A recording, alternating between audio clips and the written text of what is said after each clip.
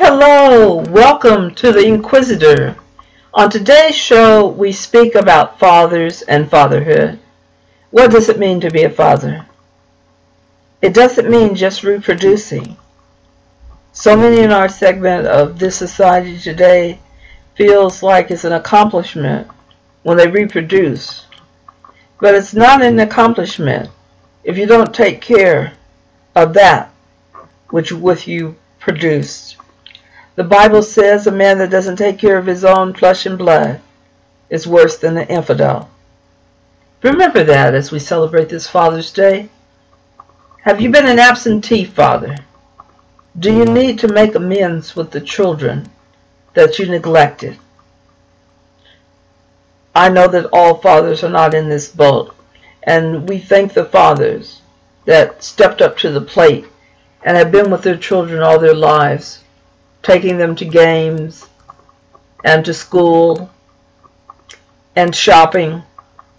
I think about my own father who's departed in 2012, and I reflect on the times growing up and now how much that means to me. To have a strong man in my life, a man that showed me how a woman should be treated, a man that took care of his family, cared for his wife and his children.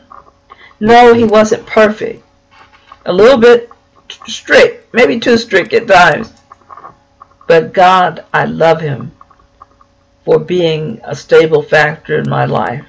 I never had to go to bed hungry, dirty, or with no place to lay my head. I always was cared for by both my earthly father and my heavenly father. Because you see, my heavenly father blessed me with my earthly father who took care of my earthly needs. But God still today takes care of my spiritual needs. And I love him and thank him for that.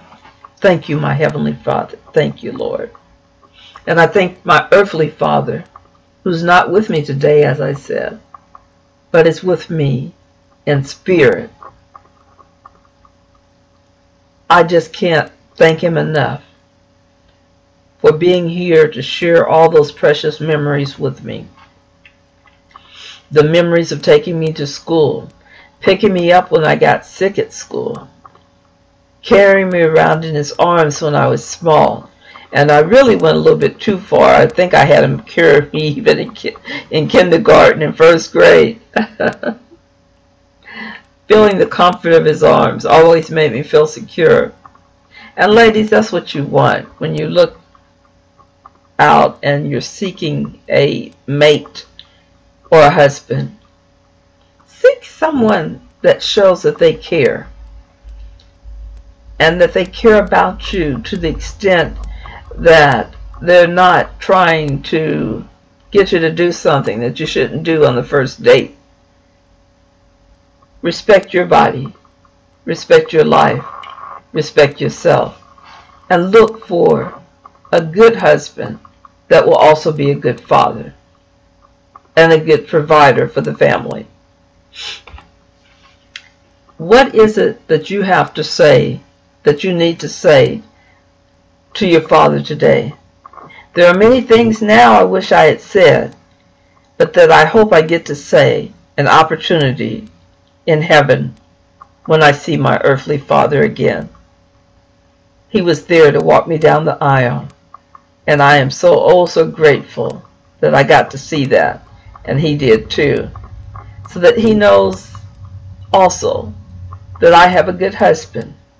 Although we don't have children, I think my husband would have made a good father, but that chapter is closed in our lives. But I thank God that he gave me a good man, a man that reminds me so much of my earthly father. And now I want to take this time on Father's Day to celebrate not only earthly fathers, but our heavenly Father. Can you pray with me this simple prayer? Our Father, who art in heaven, hallowed be thy name. Thy kingdom come, thy will be done, on earth as it is in heaven. Give us this day our daily bread, and forgive us our trespasses, as we forgive those who trespass against us.